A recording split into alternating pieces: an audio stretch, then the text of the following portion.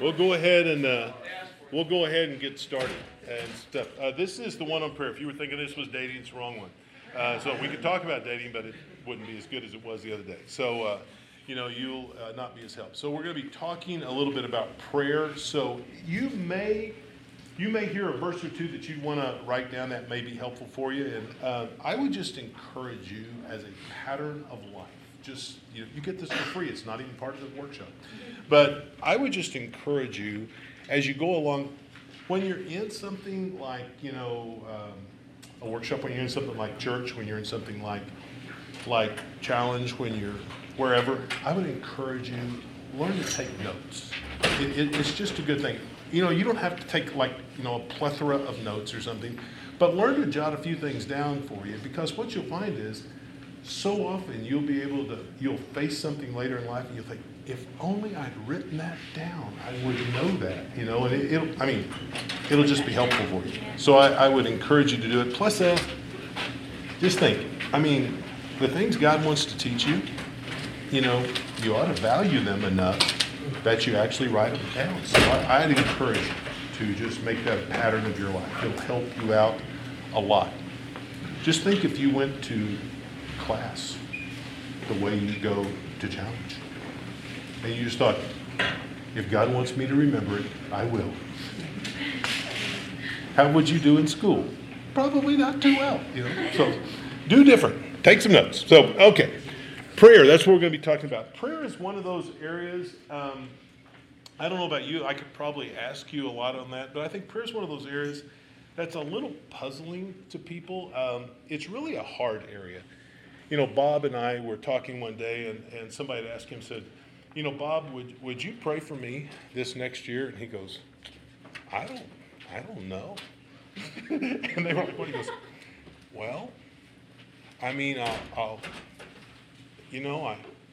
I guess I could. He goes, it's hard to pray every day, and I thought, it is. A lot of times we're very flippant in the way that we approach prayer. We're very flippant in the way we go about it. Have any of you ever had this experience where somebody says something and you go, oh, I'll pray about that. And then they come back later and they go, oh, thanks so much for praying. And you go, yeah, I'm glad I did too. Remind me what I was praying about. And what you find is people profess much more than they possess in the area of prayer. Oftentimes what they'll talk about and what is actually true in their life is very, very different. And I think that a lot of times what we're pretty sure we know about prayer and what we feel inside are really different. Like I'll hear people talk about, pray and God does this and this and this and this. And yet, inside of us, oftentimes, there's all kinds of doubts, and there's all kinds of in things we don't really say to other people, we think things like, does this really matter? Is God really going to do something here? Is this just like wishful thinking on my part? What's really going to happen? Now, I'm sure as I say that, some of you are thinking, actually, yes, that's exactly what I think. And others are like, is it okay for us to talk about that? Can we even talk that we think that way? Yeah, you ought to. You ought to actually, figure out, does it matter? Go into the scriptures, begin to find out some certain things. So I want to start a little different place this morning in Matthew 5:16. Anybody know Matthew 5:16? Oh, as Chuck would say, put that down on your list right there. You need to do it. Yes, Tanner, what's Matthew 5:16? Likewise, let your light shine before others, that they may see your good deeds and glorify your Father in heaven. That is exactly right. Jesus speaking said, let your light so shine before men that they may see your good works and glorify your Father who's in heaven. What he's saying there is this. There are things in our life that are supposed to show. And there are things in our life that aren't supposed to show. Usually we get the two mixed up. We're very confused at that point. there are some things that need to be kept in the background, and there's some things that need to be brought out front. You know, the things that are to show are the kinds of persons we're becoming, you know, to be more loving, to be more kind, to be more patient, to be more gentle, to be more intentional. Those are the kinds of things that are to show. The things that aren't to show are the things that got us there in the first place. The things that actually made us that kind of person. We're not to go around just flaunting those off. Jesus points this out in Matthew 6, and he says this, beware of practicing your righteousness before men, to be noticed by them. Otherwise, you have no reward with your Father who is in heaven. So, when you give to the poor, do not sound a trumpet before you as the hypocrites do in the synagogues and in the streets, so that they may be honored by men. Truly I say to you, they have their reward in full. But when you give to the poor, do not let your left hand know what your right hand is doing, so that your giving will be in secret, and your Father who sees what is done in secret will reward you. Whenever you fast, do not put on a gloomy face as the hypocrites do, for they neglect their appearances, so that they may be noticed by men that they are fasting. Truly I say to you that they have their reward in full. But you, when you fast, anoint your head, wash your face, so that your fasting may not be noticed by men, but by your Father who is in heaven. And your Father who sees what is done in secret will reward you openly. And he says, you know, if you're fasting, you know, just walk around with a toothpick in your mouth, okay? You don't have to walk around like, you know, and doing that. He goes on to say, he says, then the one we're looking at here, he says, when you pray, you are not to be like the hypocrites, for they love to stand and pray in synagogues and on the street corners, so that they may be seen by men. Truly, I say to you, they have their reward in full. But you, when you pray, go into your inner room, close the door, and pray to your Father who is in secret. And your Father who sees what is done in secret will reward you. Now, men and women, see, we don't do that a lot of times. A lot of times what we want to do is we want the things to show that are the things that are actually developing us. You know, we want to make those front and center because we want to kind of draw attention to ourselves. And so, you know, like we get up and you go, oh man, knee's pretty worn out. Stuff. People go, really? What happened? You hurt yourself? No, I guess, you know, get 2 or 3 hours of praying every day, I guess, you know, just got to, you know, and people go, oh. And Jesus says, hope you enjoyed that. That's your reward in full. That's it. So, you know, what we need to see is, why does Jesus say that? Why are those things to be kept there? Well, prayer is a personal relationship thing. It is not about public show. That's not what it's about. And we aren't to pray because it looks good to somebody else or because we ought to, but we're to pray because God hears and answers. That's why we're to pray. So, you know, what we need to understand, when we pray, we are not the primary participant. God is.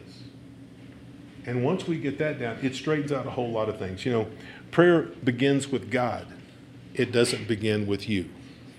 Prayer is where the transcendent God and the personal God come together in one point. See, in most religions, what you find is you either have a transcendent God, this glorious, majestic God that is far off, that's over everything and powerful, or you have a God that's very personal. I mean, you know, he's everywhere. He's in this tree over here. You know, he's just like that.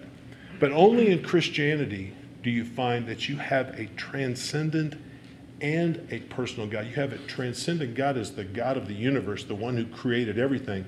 But at the same time, he is a personal God who wants to relate to us as Father.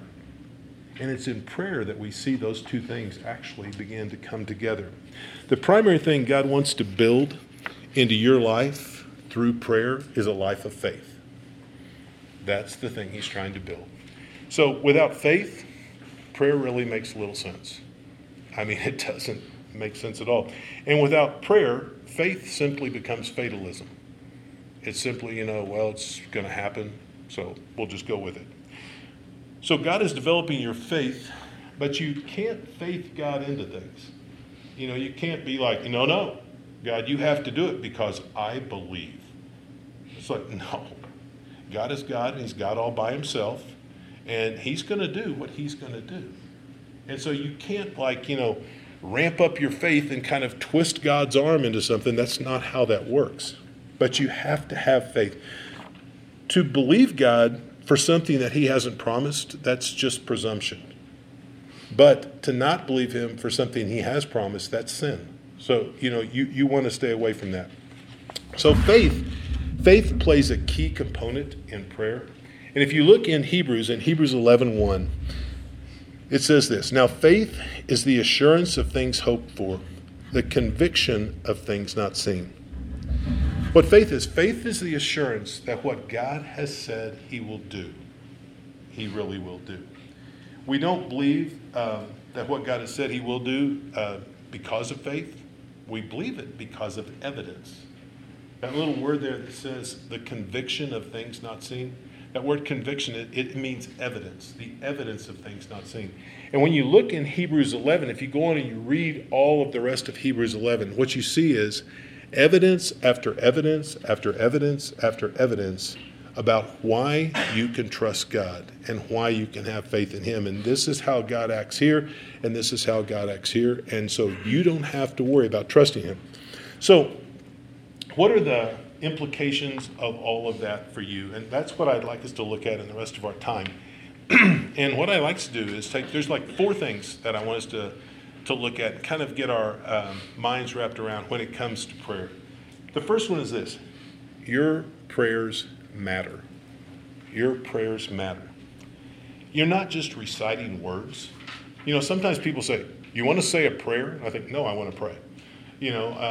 I don't want to say a prayer. You're not just reciting words. Your prayers actually matter. You are speaking to the sovereign, omnipotent, omniscient God of the universe.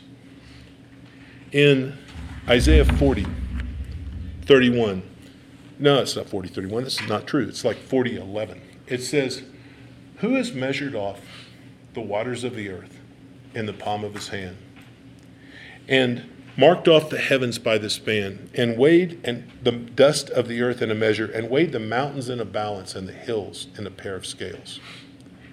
Now, I want you to take your hand right there. I want you to just hold it out there in front of you. I want you to look at that. Just hold it up right there. Look at your palm. Now, I want you to think, how much water could you hold in the palm of your hand? I mean, without, spilling it all over yourself and looking like you've had an accident. I mean, how much water could you hold in the palm of your hand? What do you think? Couple of teaspoons? Yeah, I mean, maybe if you have a big hand. All the waters of all the earth, God holds in the palm of his hand. 3/4 of the earth, by the way. Right in the palm of his hand. It says he takes and he calculates, the dust of the earth by the measure. Like when he's looking at all the sand, like you go out here and you drive across the desert, you think, good night, there's a lot of sand.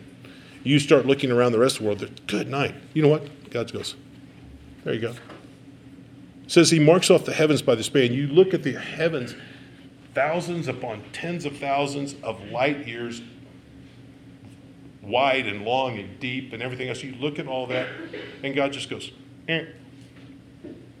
measures it off like that.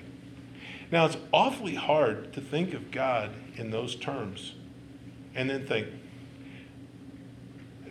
God, I don't know if you can do anything here. It's like, really? Really? Your prayers matter because you are talking to the sovereign God of the universe. And you need to remind yourself of that. You need to remind yourself, this is who I'm talking to. It's that God that says this in Jeremiah 33:3. He says, call to me, and I will answer you, and I will tell you great and mighty things you do not know. So we need to do that. He also said in John 15:7, Jesus said, if you abide in me and my words abide in you, ask whatever you wish, and it will be done for you. So as we pray, the God of all creation acts. Therefore, one of the things you want to do is you want to seek to develop a praying life. Not just a prayer life, but a praying life. One where It's a life that's just kind of saturated with prayerfulness. It's this life that as you're going through, morning, noon, night, wherever it is, saturated with that, seeking to bring God into all that you do. The second thing about prayer is this. You don't come on your own merit, you come on the merit of Jesus. You don't come on your own merit, you come on the merit of Jesus. And God, being the primary participant in prayer, He's provided the way. Sometimes praying in Jesus' name is something that I see people, they just kind of tack that on. In Jesus' name. It's like, it's just like a little, sincerely yours. No, that's not what it is. You need to remember when you pray in Jesus' name, what you're saying is, this is the basis for which we can come before you, God. On the basis of what Jesus has done. Not on the basis of what we've done, but on the basis of what He's done. In Hebrews 4:16, he says, "For we do not have a high priest who cannot sympathize with our weaknesses, but one who's been tempted in all things as we are, yet without sin. Therefore, let us draw near with confidence to the throne of grace, so that we may receive mercy and find grace to help in time of need." And then Jesus says this. He says, "Whatever you ask in my name, that will I do, so that the Father may be glorified in the Son. If you ask anything in my name, I will do it." In John 14:13 and 14. To ask in Jesus' name, what that really means is you're not trusting your own merit when you begin to pray to God. And you say, well, what difference does that make? Well, let me just give you a little example of this. How many of you have something like this? You wake up, you kind of like, wow, I woke up before the alarm. I actually have time to meet with God rather than just, my quiet time being, oh God, and getting up and running around. You actually have time to meet with Him. And so you do, and you get up and you're spending time with Him, and you're nice to your roommate, and, you walk out and the whole day's going good. And now all of a sudden you pray and you kind of think, I think I may get this prayer answered today. I had a quiet time. I ate breakfast. I was nice to my roommate. But let's say it's not that kind of a day. Let's say you set the alarm, you slept through it, you got up, your only quiet time was, jumping in there and trying to wash your face or something, going, oh God, why did this day? And you're running through the day, and then, you yell at your roommate and you scream, and then you go out and you start to pray and you think, probably not going to get this one answered. You know what you're thinking? My merit, my activity before God is what determines my prayer life. Oh, no. See, we pray in the merit of Jesus. That's why we pray in Jesus' name, because you know what? It's not through our merit that we can ever approach God in the first place. It's because of His merit, what He already did. And so you want to remember that as you begin to pray. Third thing, we have to have faith in God's power and willingness to answer. We have to have faith in God's power and willingness to answer. In prayer, what you're really learning to do is you're learning to trust the person and the activity of God. That's what you're learning to do. Our prayers grow out of how we know and understand God. If you don't know and understand God rightly, your prayers are going to really reflect that. And so the more you know God, the more you really understand Him, the more your prayers will begin to take on a different tone, because what you'll begin to see is God is not only able to act, but He's really willing to act. He wants to act. In Mark 11:24, Jesus said, "Therefore I say to you, all things for which you pray and ask, believe that you have received them, and they will be granted you." As we said earlier, faith and prayer go hand in hand. Now, I want you to suppose that you're, with a small group, and you're praying there, and, somebody says, hey, my aunt is suffering from cancer. We found out. Could somebody pray for her? and you go, yes, I'll pray. And so you start praying, for her aunt, and all of a sudden, somebody comes in, opens the door, goes, hey, just got word. Her aunt, suddenly well. You can stop praying. I mean, everyone would fall out of their chair right there. What? Oh my gosh, are you really serious? Yeah. You're like, well, why? Because so often when we pray, but we're not really expecting an answer. We're not really anticipating that God is going to really do something. You need to have prayer. You need to have faith in God's willingness and ability to answer when you pray. So therefore, you need to pray with a sense of expectancy. There's an example of this in Acts chapter 12, which is a hoot. If you read in Acts 12, it says this. So Peter was kept in prison, but prayer for him was being made fervently by the church to God. On the very night when Herod was about to bring him forward, which means he was about to kill him, Peter was sleeping between two soldiers, bound with two chains. Guards at the front door were watching over the prison. Behold, an angel of the Lord suddenly appeared, and a light shone in the cell. And he struck Peter's side and woke him up. Get up quickly. And his chains fell off his hands. Angels are bad at jailbreaks, okay? I mean, this is not good. I mean, can you imagine? You're there, the lights come on, they're clang, clang, clang, clang. Like, there's guards here, But the angel said to him, gird up yourself, put on your sandals. And he did so. And he said to him, wrap your cloak around you and follow me. And he went out and continued to follow. And he did not know what was going on, was being done by the angel was real, for he thought he was just having a vision. When they had passed the first and second guard, they came to the iron gate that led to the city, which opened for them by itself. Kind of weird right there. And they went out and went along one street. Immediately the angel departed from him. When Peter came to himself, he said, now I know for sure that the Lord has sent forth his angel and rescued me from the hand of Herod and from all that the Jewish people were expecting. And when he realized this, he went to the house of Mary, the mother of John, who was also called Mark, where many were gathered and were praying. And when he knocked at the door of the gate, a servant girl named Rhoda came to answer. When she recognized Peter's voice, because of her joy, she didn't open the door, but she ran back in and announced, Peter's standing at the front gate. You know what they said? You're out of your mind. Now, what had they been praying for? Peter to be released. What happened? Peter was released. What did they say? You're out of your mind. See, no one's expecting this. But she kept insisting that it was so, and they kept saying, no, it's his angel. Very, biblical view. But Peter continued knocking until they finally opened the door, and they saw it was him, and they were amazed. They were amazed. See, God can choose to act in a situation where there's unbelieving prayer, but he doesn't act because of that. He acts in spite of that. So, you need to understand when you pray, you need to really trust God's willingness and his ability to answer.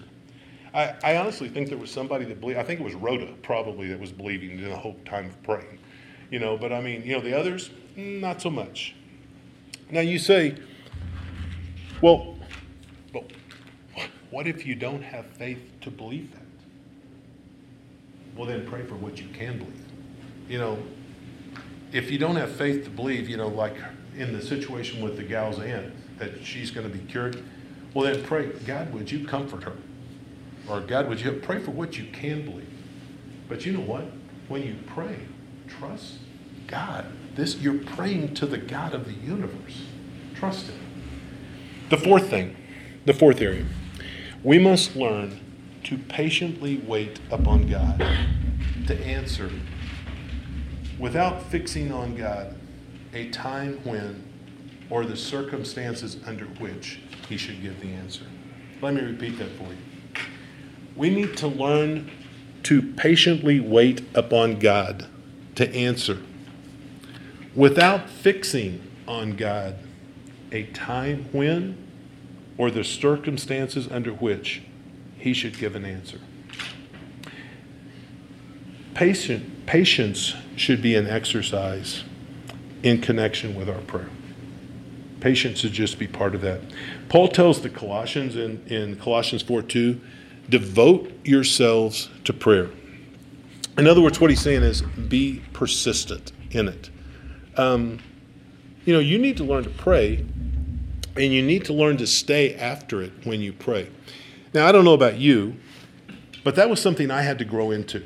I mean, I just, persistence was not one of those key characteristics in my life, And when I was about a sophomore, I began to learn some of this. I had this roommate. His name was Spooky, because he was born on Halloween. And so he was on the basketball team, a pure shooter. I mean, good night. This guy averaged like 28 points a game. Great shooter. But he was also, kind of like, we were different. He was like a distance away from God, and we were roommates. So I would come in, and he'd say, hey, were you at that thing? I say, Bible study. Yeah. I said, yeah. He goes, oh, you know what I think about that? I said, no. He goes, that is effed up. That's what I think about that. Okay, think about that, Spook. Appreciate that. And, then he's like, he'd kind of sit around and he would, say things like, hey, you know what I think about you? No, I don't. He goes, well, by the way, you are. And I said, okay, yeah. And he would continue this, for 9 months. And for 9 months, I would, think, my job is to love him. My job is to pray for him. My job is to share with him. And so that's what I would do. And, we would just go on and he'd come in, hey, yeah, were you out at that thing? Yeah, you know what I think about that? I think I'm going to know. And, and then sure enough, he would tell me. And then I began to notice, like 9 months later, from August to April, I began to notice, some things were changing. And I kind of thought, hey, what's up? And I began to talk to him, and I began to find out, good night. God was really getting hold of his life. And he began to look at it, and he began to think, you know what? I think this is true. And I think I need to follow him. Now, that wasn't just a, fly-by-night decision, because, I chatted with him here a few weeks ago online, and you know what? It's been 40-something years since that time, like 47. And he's still walking with God. And God's still a part of his life. So you know what? Sometimes it takes time. And you need to trust God, and you need to persist in praying. One of my favorite guys in all of the world, in fact, if I had time to spend one time with one guy from history, this would probably be the guy. But his name is George Mueller. And he is like, great guy.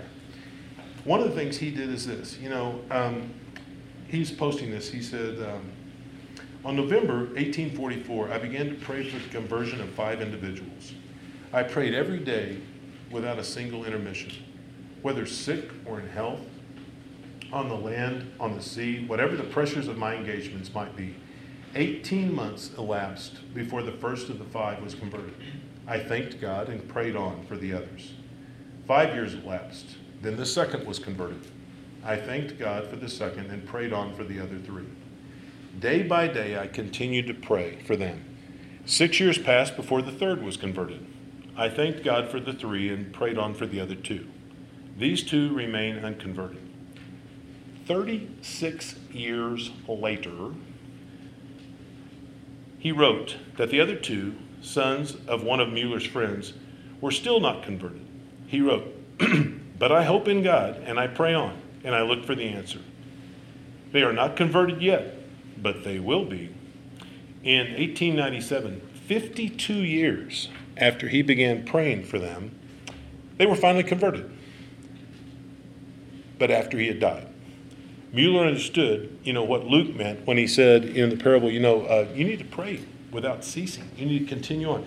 In our in our life as well, like at our house. Many of you have been to our house. If you haven't, you're welcome sometime. But in our house, we lived in this house for like 11 years. We were renting it before we bought it, which we've been in it for like the last 22 years since we bought it. But for like the first 11 years, we were there. And we were about 3 years in.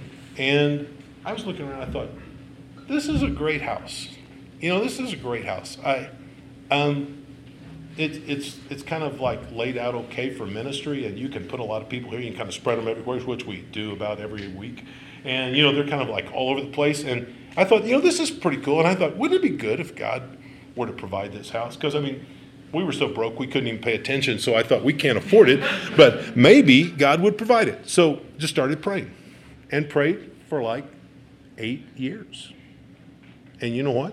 8 years later, God opened up the opportunity for us to buy the house, and we were able to do it. You ever prayed for anything for 8 years? See, most of us, we don't persist in things like that. We don't do it. We pray for about 5 minutes, and then we're like, oh, nothing's happening. You need to learn to persist. You need to learn to really patiently trust God, not set up a timetable for Him. Jesus said this. Then He spoke a parable to them that men ought always to pray and not to lose heart. There was a certain city, a judge who did not fear God nor regard man. Now there was a widow in that city, and she came to him saying, "Get justice for me from my adversary." And he would not for a while. But afterward he said to himself, "Though I do not fear God nor regard man, yet because this widow troubles me, I will avenge her, lest her continual coming to me weary me." Then the Lord said, "Hear what the unjust judge said? And shall God not avenge his own elect who cry out day and night to him, though he bears long with them? I tell you that he will avenge them speedily. Nevertheless, when the Son of Man comes, will he really find faith on the earth?" In Luke 18. Many things what you're going to find in your life, men and women, many things are going to go on and on and on. And the question you're going to have to ask yourself is, are you going to persist in prayer? Because, there are things God will do if you pray that He won't if you don't. And so you need to continue on in prayer. God causes things to come into history through our prayers. That's how things actually begin to place. He causes growth to take place in our lives. Such as, deciding, is He good or is He not? You see, a lot of people, they pray, and if God does something, then they're like, oh, God is so good. Now, what happens when you have to pray for something for 8 years or 52 years? See, what God does a lot of times is He'll hold up waiting for you to grow in an area and decide, is God's character already settled no matter what happens in this? Is He good even if He doesn't answer this right now? Or is He good if He says no? And a lot of times what God's doing is God's trying to grow us in that. Sometimes He wants to reshape our faith by waiting. Our hearts may not be ready for the answer. And so He's really wanting us to persist in prayer so He can help us with that. Sometimes He's wanting us to remember that He's the primary participant, not us. And if we do, then we do well. Matthew 7:7, where Jesus says, "Ask and you shall receive, knock and," the thing is, ask and keep on asking. Knock and keep on knocking. Seek and keep on seeking. And that's what we want to do. Sometimes prayer may take years. What you need to remember is this. God works on a much different time scale than you do. He works on a much larger time scale. He's playing the long game. He plays on a much different time scale.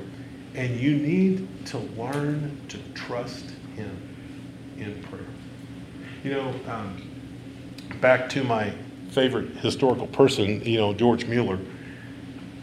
If you look at Mueller, towards the end of Mueller's life, there was a time when this guy named A.T. Pierson, who was one of his biographers, decided he wanted to write this biography of Mueller. So he was going to come out and he was going to visit Mueller.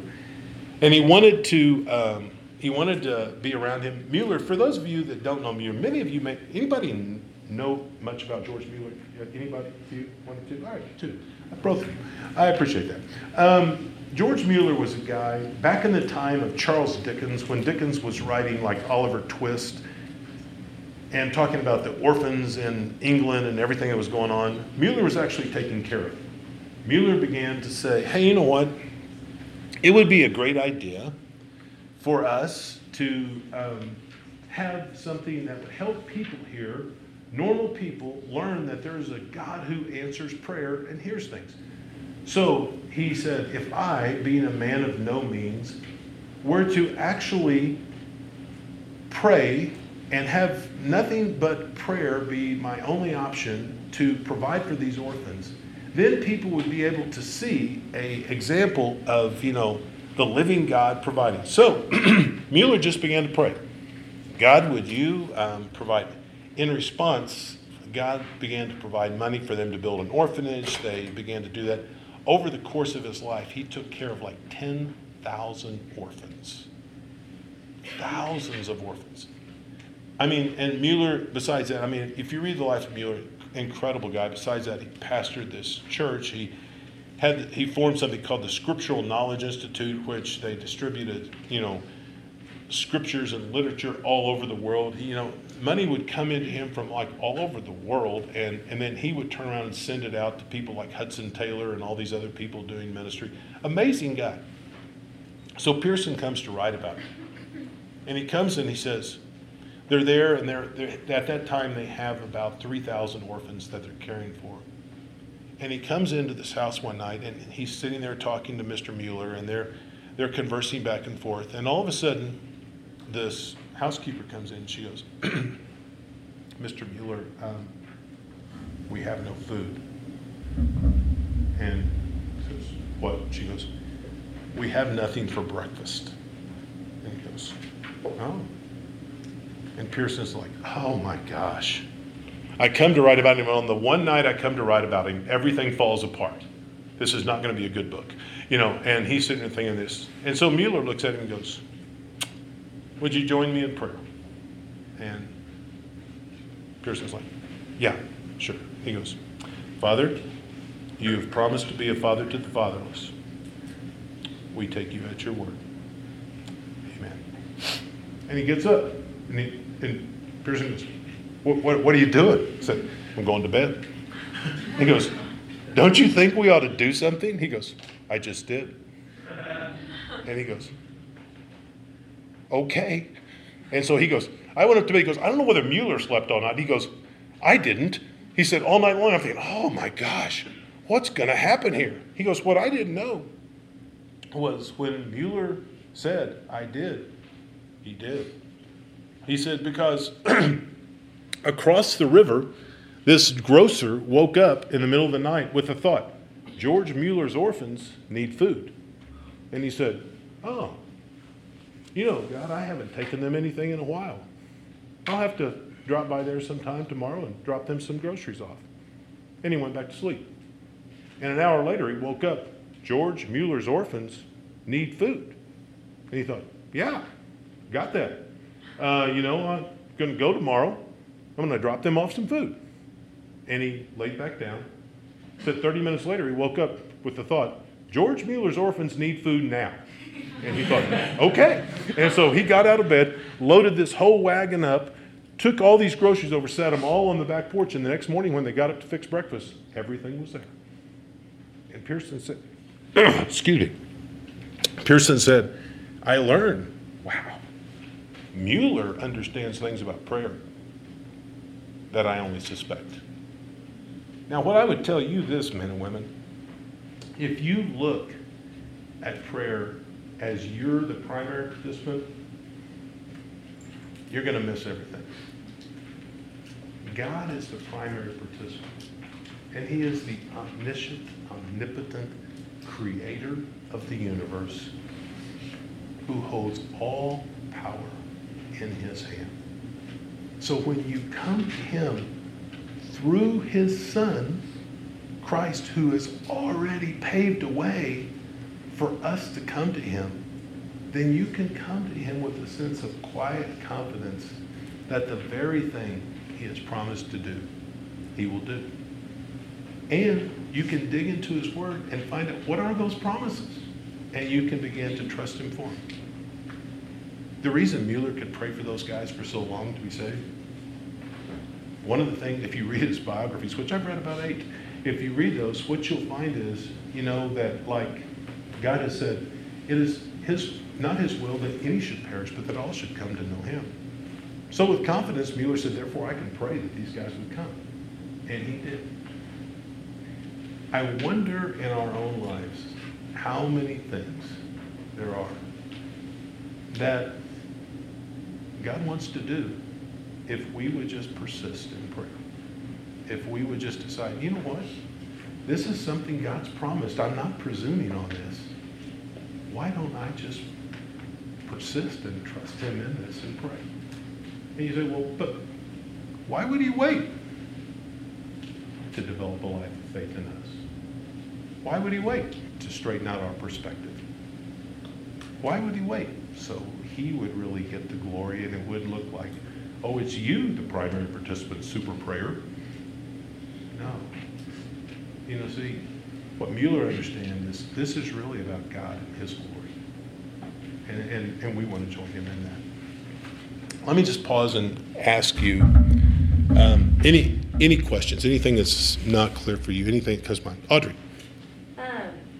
How do you suggest, how do you believe that what you ask will be answered without kind of slipping into presumption? Is that just understanding the promises of God versus... Yeah, a lot of it is. Like Mueller, for instance, a lot of times people look at the way Mueller prayed and people think, oh man, Mueller just prayed and God just did it. No.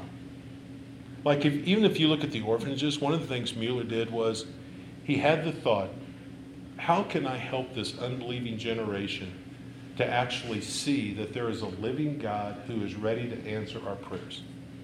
And then he looked around himself and he said, good night. There are all these orphans everywhere not being taken care of. Wait. What if I, a man of no means, were to begin to pray, and through prayer alone were to trust God to provide for all these? And so that was the thought, but then he thought, you know what I need to do? I need to check this out. So he began to go to the Word of God, and he began to find God has said, I will be a father to the fatherless. I will help them. He began to look at all these promises God had made about taking care of orphans. And then the next thing he did, he said, God, is that what you want for me? Do you want me to join you in that? Is that what you want? And when he became convinced, that God did, at one point he's praying that, and God, speaks to him at this one point in Psalms. He says, open your mouth wide and I will fill it. And Mueller's like, I think God's saying he wants me to be a part of this. And so he steps into it. And it's only then that Mueller began to pray for things. He began to pray, God, would you provide the money that you want to build this orphanage? Over the course of Mueller's life, in today's dollars, he prayed in something like, $30 billion. I don't know, it's a bunch of money. He prayed in, at that time, it was like 10 million pounds or something like that, which I don't even know conversion rate over to this side. A ton of money. And so God provided, but Mueller always wanted to make sure that God had promised this and that God wanted him to be a part. And once he was convinced of those things, he would begin to pray. So he would look through and see, what has God said about these people here that I would love to see converted? And God says, I want to see them converted. So he said, then it is your will. So I will pray that way. See, we don't pray to impose our will upon God. We pray to discover his will. We're not looking to try to, force God into something like we know more than he does. That's not what we're trying to do. But you began to pray, and he began to do that. And so that's what you do. You really just check that out and begin to see what God says in his word. Any other? Yeah, Pam. What's the loving response to someone, let's say someone who prayed for a family member to recover from illness and they don't? And what's the loving response to someone who goes through something? And say that last part again. What's the loving response to someone who goes through something like that? Yeah. sometimes the best response is just to be with them and not necessarily to say something, because most of the time people try to think of something clever to say and they don't have it. And, you know, I don't, like when I was 16 years old, I'd been 16 for about 30 minutes, and my dad died suddenly. And there were people that would say all sorts of things that they thought were, going to be helpful, like, well, I'll bet he's in a better place. Things like that. And I think, you didn't know my dad. My dad, was as lost as a duck in the desert. And so, think thoughts like that seems like it didn't help a bit. I had a friend that came over one day and said, a couple of days later, said, you want to go play tennis? I said, sure. We went out, got in the car, drove over, beat the daylights out of that tennis ball for about 3 hours. Never said a word. Got back in the car, never said a word. Drove home. I still remember that. I thought, very helpful friend. I needed to go beat something. And so that was helpful. So I think oftentimes we'll try to say something. You don't necessarily need to say something. You just need to, you need the presence to be there for them. I'd say as far as how do you speak to that, when Jesus was here, he didn't heal everybody. He healed a lot, but he didn't heal everybody. And sometimes there's things God wants to do, and we don't understand, or, I look in my own situation there, and I think, I remember when I was 16, I thought, that doesn't make a lot of sense to me. It just doesn't make a lot of sense. I look now and I think, man, my life could have taken some very different turns. And I wouldn't have found myself as open to the things of God, and I wouldn't have found myself really learning things from God that I needed to as my father, if my other father was around. And so, I can see the wisdom of those things on this side of it. I couldn't see them then. And so, you can't always know right up front, but you can trust. John? You mentioned earlier that we don't participate in prayer on our merit, but truly in Jesus. Mm-hmm. What did prayer look like before Jesus? Like that relationship? No, that's what you'd see, like if you start in the Old Testament, you look at like Abraham and others, they would come out, they would come before God, and they would pray. They would come trusting God to do things, trusting God in what he had said. And, that's one of the reasons, like people look at, like say, Elijah, and they say, wow, that would be cool to just be able to come in and say, I pray that it would not rain. And then it just doesn't rain. And somebody goes, yeah, but I'm not going to pray something like that because, honestly, you can't just throw something like that out. He didn't just throw something like that out. Read Deuteronomy. What you find in Deuteronomy, God says, you know what? I am taking you into a land that is like a land flowing with milk and honey, that has rain that come in the right times. They will come in the spring. You'll have rains that will come later that will be really good for you. The land will flourish. Now, if you do not follow me and you do not walk with me, I will cause those rains to dry up. I will cause these things to stop. Well, guess what? Elijah read that too. And so when Elijah stands before God and says, God, these people are walked away from you. They are not going to follow you. Stop the rain. He was praying right in line with what God had said already. And you know what? God stops the rain. Now, the encouraging thing for me, if you read over in James, James says this, Elijah was a man just like us. And he prayed fervently that it would not rain in Israel, and it did not rain in Israel for 3 years and 6 months. And you look and you think, Elijah was a man just like us. See, we can have our prayers answered just like Elijah. What we need to learn to do is pray in line with what God has said. What are his promises? What has he said already? And you begin to do that. You also see, though, if you look at the disciples, there was something really different. I mean, they grew up, little Jewish boys, they were praying and stuff. But then they got around Jesus and they saw the way he prayed. And that's why they come to him and they go, Lord, teach us to pray. And he does. And he begins to help them to see, when you're praying, pray like this, our Father who art in heaven. And he goes on and shares with them how to actually approach God. So, yeah. Any others? Well, there you go. Matt? Nobody else had two. Did you? Go. First is if you're praying for some longer term things, how do you keep that from getting repetitive? Sure.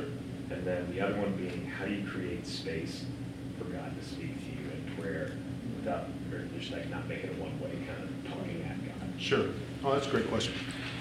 Questions, if you didn't hear them, was if you're praying for something long term, how do you keep that from just being something that's repetitive? And then, if you're, repeat the second one again, Matt.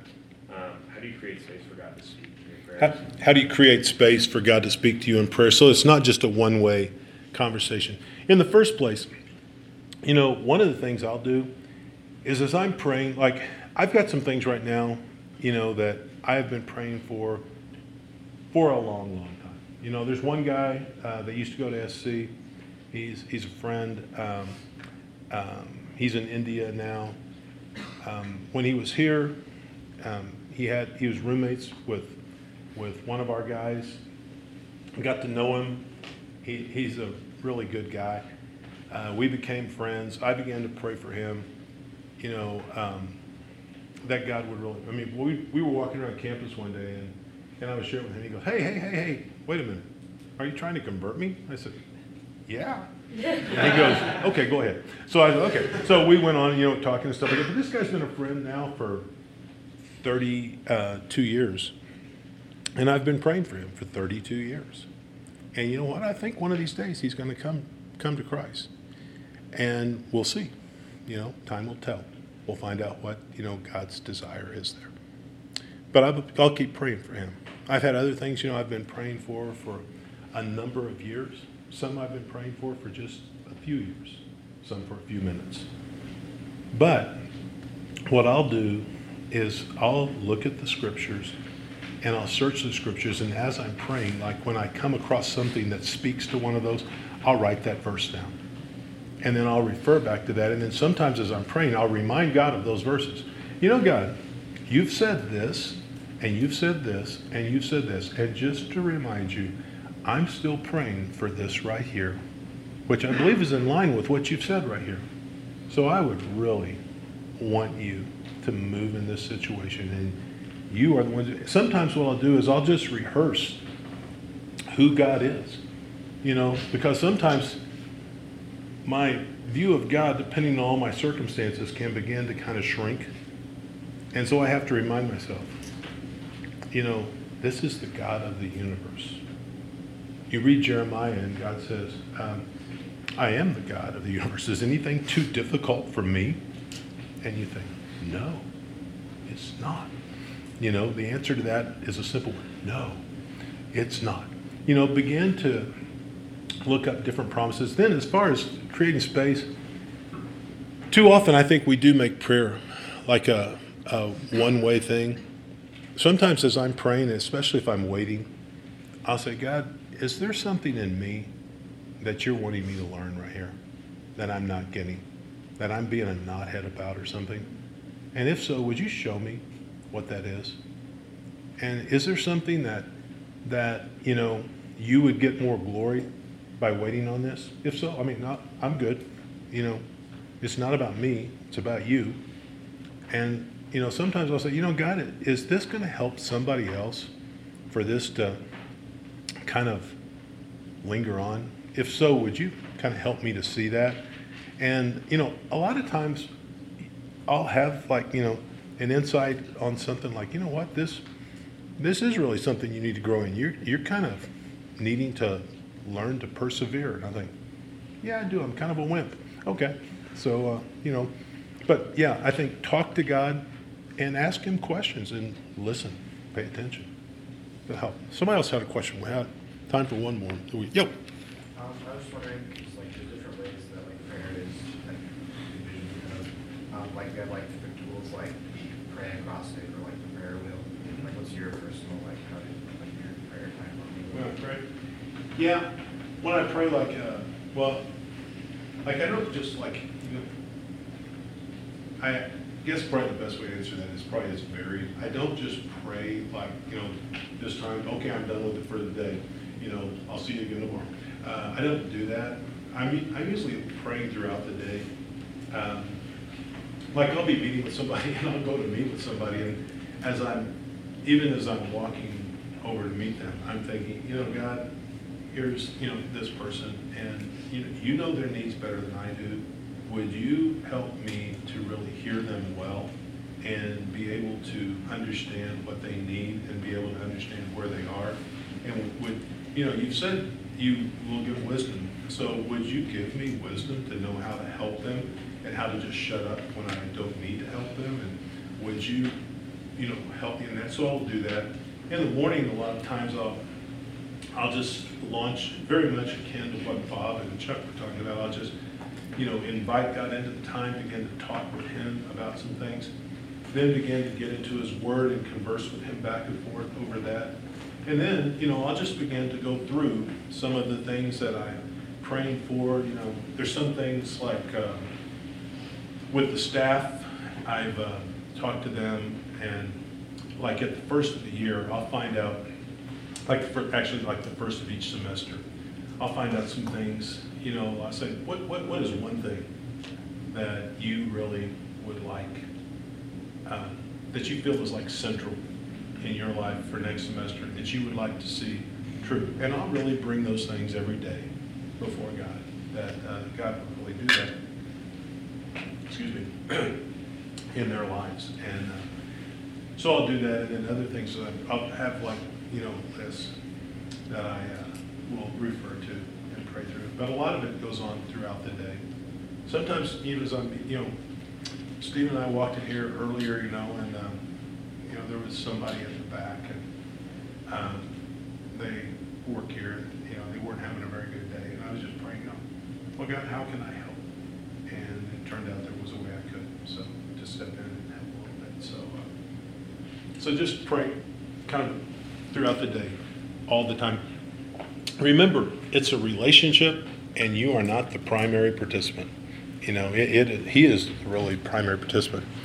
And a lot of times he'll spur things on just to get you to step in and begin to pray and begin to spend time with him. Does that make sense? So we'll do it. Yes, sir. Sort of building off of that, you meet with a lot of people, and there are a lot of people that you have a relationship with. Mm-hmm. So I'm sure there's a lot of people that you could be praying for. Mm-hmm. And I feel like if we pray for everything we could pray for, everything we ought to pray for, it would take kind of forever. Mm-hmm. So how do you, I don't know, I guess how do you balance that? Praying for as many things as you can while still focusing on what's important, I guess. Well, I do pray for a lot of people, but I don't find it's really, everybody's going to spend their time some way, so like a lot of times I'll be driving or something like that, and you've got windshield time, you can pray. Other times, if as I'm going through, maybe I'll be in the shower and I'll be thinking, about this situation or that situation, and I'll use that time to pray. So you can use up your time. Like I said, you don't want to develop a prayer life. You want to develop a life of prayer. You want to develop a life of prayerfulness, and you want to just weave prayer into the fabric of your life. So if you do, what you'll find is you've got more time than you actually think to pray. Now, if we're thinking time that I'm just going to be by myself alone over here, kneeling before God, well, yeah, you probably don't have as much time. But, if you look, sometimes go through and do a study on prayer in the Bible, and just do a study on like posture of prayer in the Bible. And what you'll find is some people, are standing, looking up and praying. Some people are standing and bowing and praying. Some people are prostrate praying. Some people are kneeling and praying. You see all sorts of different things. So what you find by what I take from that is, you know what, you can pray in a whole lot of different circumstances. I remember one time I talked to this guy, a good friend, and he was on the team, and he and I were on campus, and they were building Parkside, which is a dorm at our campus, and they were building this brand new in this, the Parkside International part. And so we were over there as they were building, and I said, let's walk through here, and let's just pray that God would give us men out of this dorm who would really come to, come to know him and walk with him this next year. And he goes, how are we going to do that? I said, what? How are we going to do that? Like, we'll just walk through and pray. And he goes, won't we run into things? I said, we'll have our eyes open. And he goes, oh, I've never done that. And I said, yeah, that'll work. So we did, and so we walked through praying and stuff like that. But I realized, his idea of praying was that, you got your eyes closed, you're over here. And I thought, well, yeah, I'm not doing that. Pray for whoever's looking on the other side of that wall. I thought, no. So we just went through and prayed. And the great thing was we saw a lot of guys come out of that dorm the next fall. And many of those are dear friends to this day. And several of them came to Christ. So it's really a good thing.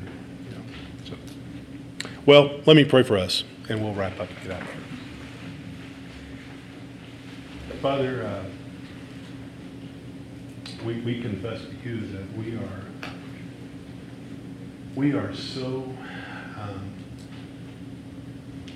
much infants when it comes to really knowing your heart and knowing your character and knowing your desire as our Father to answer things. And you are so intent on Romans 8:29 of developing us into the image of Jesus that you will sometimes linger and sometimes surprise us with a quick answer in prayer. But God, in all of that, we want to say we trust you, and we really do want to expectantly look to you. As Peter said, where else will we go? You have the words of eternal life. And so, Father, we trust you. I pray that out of this room of men and women, you would raise up those who would really walk with you, would really know you, and would really trust you in areas of their lives with prayer. And they would see you come through again and again and again. And we pray those things, Father, on the merit of Jesus. In his name, amen. Thanks, guys.